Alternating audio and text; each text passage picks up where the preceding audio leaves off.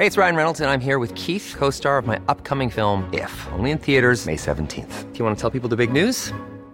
All right, I'll do it. Sign up now and you'll get unlimited for $15 a month and 6 months of Paramount Plus Essential Plan on us. MintMobile.com/switch. Upfront payment of $45 equivalent to $15 per month. Unlimited over 40 gigabytes per month. Face lower speeds. Videos at 480p. Active Mint customers by 531.24 get 6 months of Paramount Plus Essential Plan. Auto renews after 6 months. Offer ends May 31st, 2024. Separate Paramount Plus registration required. Terms and conditions apply if rated PG.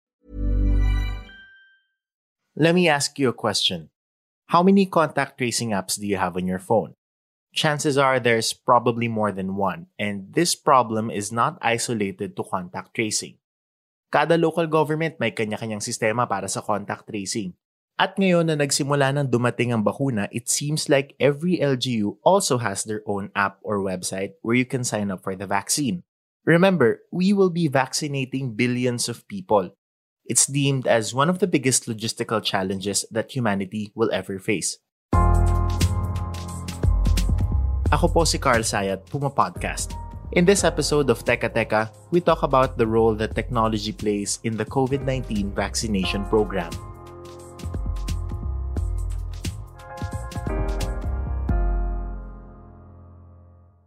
The answer to the question, where do I sign up for the vaccine, is it depends. Most LGUs have their own website. For example, Pasig has its Pasig Pass app, Quezon City has Q-Citizen, and dami-daming apps.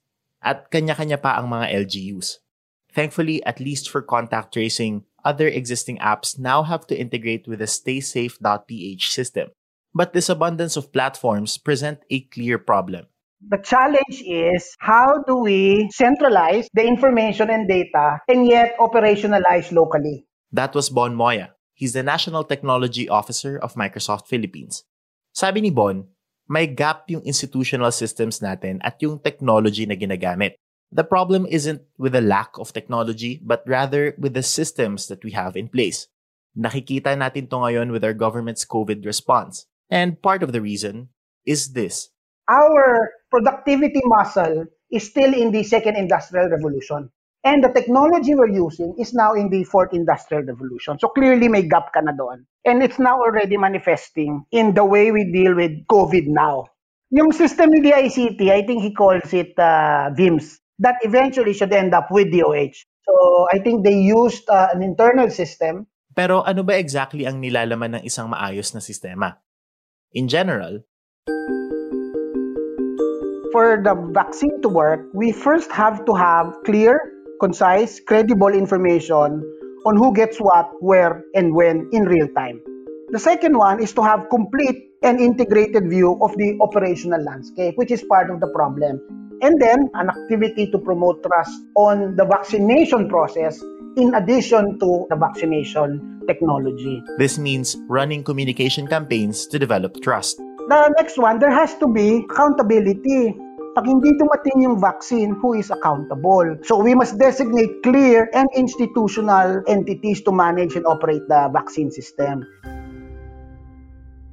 The pandemic has forced many institutions to go digital, and this required tools to enable them to do so. What we did with the courts, during the lockdown last year, Microsoft went to the Supreme Court and said, pwede niyong gamitin ng Teams to conduct hearing with these people, with the judge. So they did. I think tens of thousands of people since last year have been freed from jail because the judges can conduct hearing online. Some countries use a cloud-based platform called Viras to help with vaccine distribution. Vaccine registration and administration solution. It's an architecture. Some have used it because some already have some of the parang puzzle pieces because they already have it. I think Australia has done it. The bottom line is that technology is really just a platform to allow all of this work to happen. What matters more, and Bon keeps emphasizing this point, is the institution and the culture that we have in our systems. The vaccination system is one part of the digital ecosystem. The people who are there need to communicate, need to collaborate, need to call each other. So people need to be digitally transformed as well, the users. Again, I'm Carl Sayat, Puma Podcast. For more explainers like these, subscribe to Teka Teka on Spotify, Apple Podcasts, Google Podcasts, or wherever you listen. This episode was produced and edited by me with help from Kat Ventura. Maraming salamat po.